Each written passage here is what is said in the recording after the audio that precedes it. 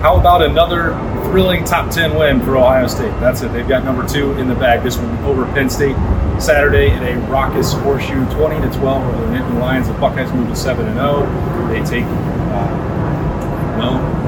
Michigan and Ohio State take a little bit more control, pull ahead of Penn State there in the Big Ten East race. And there is so much to dive into that we will do that right now on Snap Judgment Today, brought to you by Buyers Auto. First and foremost, you asked for the crowd to be loud. Great job. Before we talk about football, they did that part. That's how this place is supposed to feel. It was loud every time Penn State was on the field. Truly a home field advantage, which I think sometimes people don't always get here because the expectations are so high when you're playing against teams that kind of are crappy. It's hard to get all excited, but great job today by the people who stood up here, over 105,000. I think the important thing, you mentioned Ohio State and Michigan kind of pulling ahead a little bit here. Ohio State had to win today because if things break the way that I think a lot of people believe the Big Ten can, which is Penn State beating Michigan in Happy Valley, Michigan beating Ohio State now holds the key. Because Ohio State in that scenario, that tiebreaker scenario, I don't know why, I don't know how, but Ohio State would win the Big Ten East. And so this was vital today for Ohio State. And you could feel at times that maybe they were a little tight, especially with some of the offensive play calling. You could tell maybe Ryan Day wasn't feeling confident that the offense could get done when it needed to get done. But every time that happened, they just ran the defense back out there, and holy moly, what a performance. Penn State did not go over 200 yards on the game until the final drive of the game, which I think at that point, a lot of the Ohio State defenders, I think, thought the game was over after the 4th and 30 stop. Yeah. And then Ryan Day decided to just run it into the line 3 times without trying to get a first down. And Penn State still had 2.5 minutes to go when they got the ball back. So that was a little confusing. But, it is hard for Ohio State fans, I think, and myself included. Sometimes, you're so used to the offense being the reason you win a football game. But boy, oh boy, it's fun to just watch a good old defensive aspect. Yeah, that's one word for it. He's Jeremy Birmingham, I'm Austin Ward. And I think it's funny how it's seemingly quickly over the course of Ohio State history that you can be detrained, untrained, trained not to think the way that you were before. This was not a program that historically was going to go out and roll out 50, 60 points every single week. And I've mentioned the 2002 season and grinding it out and all that stuff. That used to be well worth celebrating. Yeah. It doesn't matter as long as you win every one. And I think that there is some part of this that has to be embraced, because if you have Penn State came in as the number 1 defense in the country, or depending on the metrics, Ohio State, I think, stamped the flag that this could very well be the best defense in the country. They certainly were the best defense on this field today in the horseshoe, and there's nothing wrong with winning that way. I know Ryan Day's kind of joking about it with me in the post game, are you okay with this? He does not care. He does want to score more points. That's his job. That's why he was hired to Ohio State in the first place. But this makes it easier for Ohio State if they know that they can count on a defense start to finish the way that they did today. That was one of the more remarkable third down streaks that you're ever going to see. Yeah, Penn State was 0 for 15 at one point. They get one on the final drive of the game. It was all 3 levels of the defense today as well. That was the thing. You saw what Penn State did early, right? They gave the ball to Nick Singleton, and he gashed him a couple times in that first quarter. And then kudos to James Franklin and Mike Yurcich, didn't give the guy the ball the rest of the game for some reason. He had 7 carries for 50 yards, and I'm not entirely sure why they stopped, but that's all right. It felt very like Lane Kiffin in 2014 against Alabama, where we're hey, you have this Derrick Henry guy, give him the ball. I'm that's cool. We'll let Blake Sims do the work. I'm not going to say anything about James Franklin and big game James and his historic mismanagement against Ohio State. But he wasn't the only one. You had things today. I think a lot of people were expecting Ohio State, once they get the ball back at the end of the first half, 50 seconds to go, 3 timeouts. Old Ryan Day says, go for it, pedal to the metal. But then it's 4th and 2 or 4th and 3 at the 3-yard line, which I would have been fine going forward on 4th and 1 from the goal on the 1-yard line. But once you lost 2 yards on third down, you got to take the field goal and go up 7 points, whatever. But generally speaking, I think it's funny, or not funny, maybe not the right word.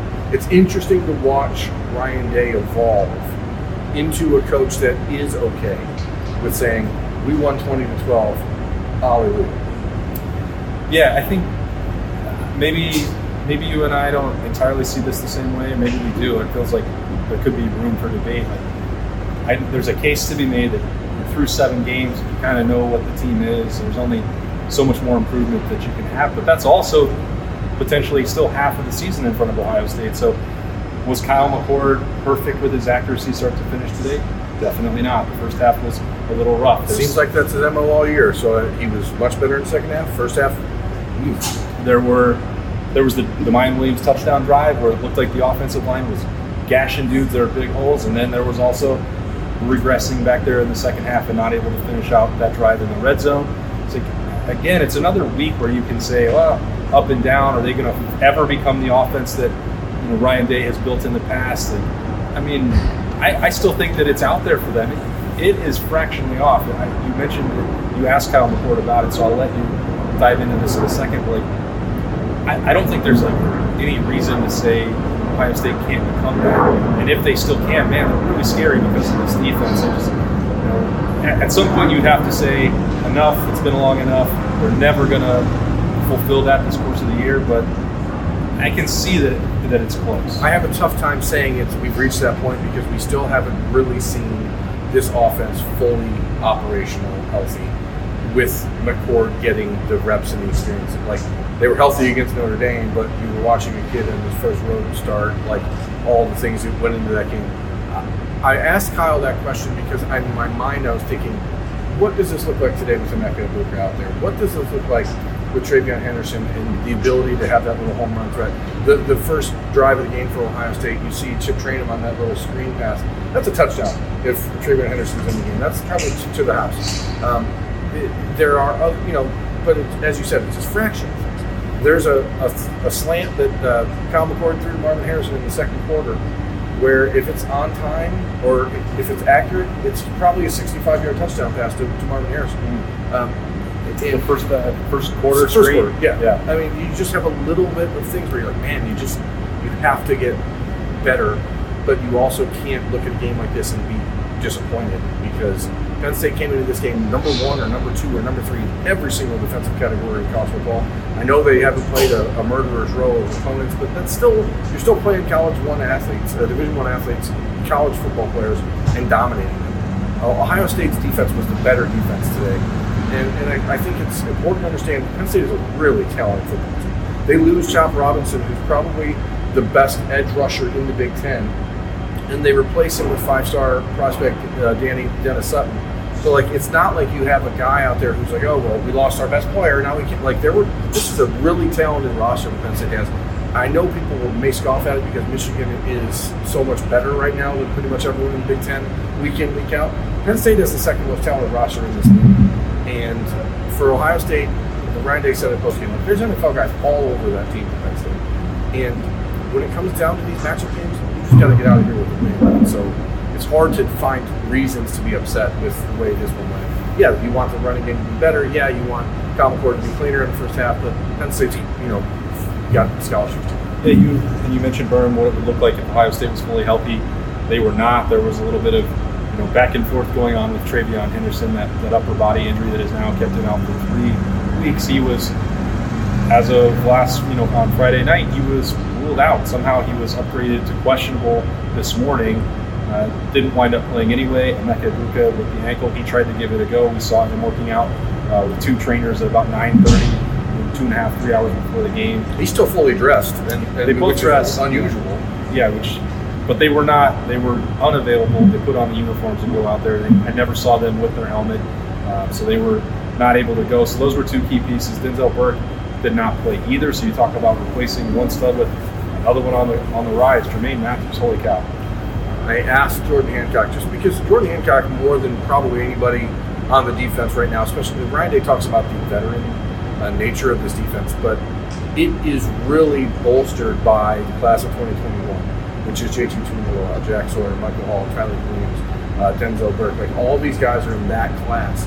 And so you're getting an opportunity to see a lot of guys who are third-year guys making a lot of plays. Jordan Hancock is one of those players, but unlike Denzel and Jack and JT and Tyler, he didn't play a lot last year because of injuries. And I asked him, how, knowing what you know, how impressive is what Jermaine Matthews is doing? Just as a true freshman, been put out there in this situation and clamping dudes down. And he had, I mean, there's a couple plays in this game that I think were instrumental to the final outcome. One of them was Penn State dumped a little tight end dump off where Josh Proctor made a bad tackle attempt on a 3rd and 10 or 3rd and 15, and Jermaine Matthews tackles a 6'5", 260-pound tight end. That's a huge play. That's a huge play, and to be in the right spot, to be physical, that's hard for a true freshman to do. And Jordan said, there is no limit to where things are going for Jermaine Matthews. They believe he will be the next great one. We made it this far without talking about the actual stars of the game. We should probably end that disservice now. Marvin Harrison Jr., still very good at football. 11, 162, and the game-clinching touchdown there in the fourth quarter. 2 years in a row that he has absolutely sliced through Penn State. Jerry Emick dropped this stat in the postgame, so now that's 21 catches for Marvin Harrison in the last years against Penn State. 20 have gone for first downs. 21 catches, 340 yards, and 20 first downs. I asked him, were you surprised? Because Penn State wanted to come out and play some man against him. And I said, were you surprised that they played man? And he said, no, they're always confident in their corners. I'm not sure why they wouldn't. And I said, what about 10 catches for 180 a year ago? Is that not enough of a reason to maybe not do that? He's like, well, they're luck. What are you going to do? He's incredible. And, the touchdown obviously is the big one today, the game sealer. But when you're a young quarterback, and I keep saying young quarterback with Calvin Court because in the big picture, he still is. To have that guy there changes everything. There's maybe not a better recipe for Calvin Court right now. You have a defense that allows you to not be perfect and still win games. And you have a guy like Marvin Harrison who, when all else fails, you can just throw it to Marv. Yeah, that's a pretty good offensive game plan in those situations. He is an alien, and he continued that. JT Tuimoloau might be from another planet as well. He also had a massive game against Penn State for the second year in a row. The stats aren't as otherworldly as they were in Happy Valley, but he had a huge sack in the fourth quarter that had this place erupting. It was really like, all right, this is in the bag for Ohio State. That's going to be the ball game. Still got a little closer because of the wonkiness that Vern mentioned, but he was just a game wrecker, and there's no higher compliment that you can pay. 4 sacks for Ohio State, all by the defensive line. I'm sorry, 3 by the defensive line. You get Caden Curry with the sack, Kenyatta Jackson with the sack, JT Tuimoloau with the sack. It's nice to see these guys getting an opportunity to play and making an impact, because that's how Larry Johnson will learn to trust them, is when you see Caden Curry and Kenyatta in there. Kenyatta Jackson played a lot early in this game when Ohio State, which was sort of weird because that's when Penn State was running the ball well. And you're like, that's an odd time to change it, but I guess it turned out all right. They did such a remarkable job getting Drew Allen uncomfortable up front. A bounce back day from the linebackers. Tommy Eichenberg led the team in tackles, Phil Chance second, Corey Simon making plays. It's probably, it's by far the most complete defensive performance we've seen since the 2019 season. And I think that they're just figuring out how good they can, and which should be scary for the rest of the Big Ten. Yeah, it's another, when you do it in these high leverage matchup game situations, what that did for Kyle McCord at Notre Dame, what this will be validation for the defense as they get ready for this home stretch. It's already tempting. It's in the back of my mind. I was thinking, well, boy, how is Michigan, even with all they've done on the ground, how is this going to work? How are they going to find success? I'm going to resist that now. I'm going to try and do better. There's a matchup next week on the road against Wisconsin that must come first, but I think after today, this is setting up for a classic. And if the last couple of years have been marred by questions about toughness, questions about the defense, the ability to get third down stops, doing what Ohio State did against Penn State today, boy, should that quiet a lot of that. Yeah, there's plenty of time to nitpick down the road of the little things, and Ohio State will do that. Ryan Day will find the tape and figure out what exactly they did wrong on offense, where they couldn't capitalize in the red zone again. Obviously, you saw the effort with Devin Brown in there to have that sort of balance the offensive attack. And it did a good job. He ran his ass off, on that the play he got hurt on. A rolled ankle, according to Ryan Day, so looked like it could have been worse. He was taken on a cart upstairs, and to your point, where I'm like, I still would say I'm not a massive fan of rotating quarterbacks, but it was definitely effective when Devin Brown was in there, so you'd have to say that's a positive. They wanted to use it in the 4-minute drill. Which would have been nice because, again, as I said, I think the defense thought the game was over when they got the ball back with 4 minutes to go, and then they had to go back out there. I know that I watched Caden Curry walk off the field after the Penn State touchdown, and he was furious. That's the kind of thing that I don't think we've seen in the last couple of years. Those guys were very upset when they gave up touchdown. Kudos to Caden Saunders, a Columbus kid from Penn State, coming into the horseshoe and catching a touchdown. That's pretty awesome. I guess if there's one Penn State guy that can catch it, I'd like it to be Caden. You're so generous. Yeah, I think, you know what's weird? This is going to sound great. Okay. I think the play of the day was Jesse Mirko hitting a 70-yard punt. When the Buckeyes, I thought for sure he stepped out of bounds. I was watching him like as he caught it, and then you don't step out of bounds, don't step out of bounds. But for him to hit it, because his previous punt was not good, and steps up and hits a 70-yard punt to change field position and completely change what Penn State had intended to do at that point. And that was a huge play that we don't talk about the punt, but it's 2002 all over again, baby. I do, baby. I'm living in 2002. I said all week. Andy Grill, baby. Special teams. Yeah. Punt is the most important play, and Berm, well, he's there with me. That was a game-changing play for the offense.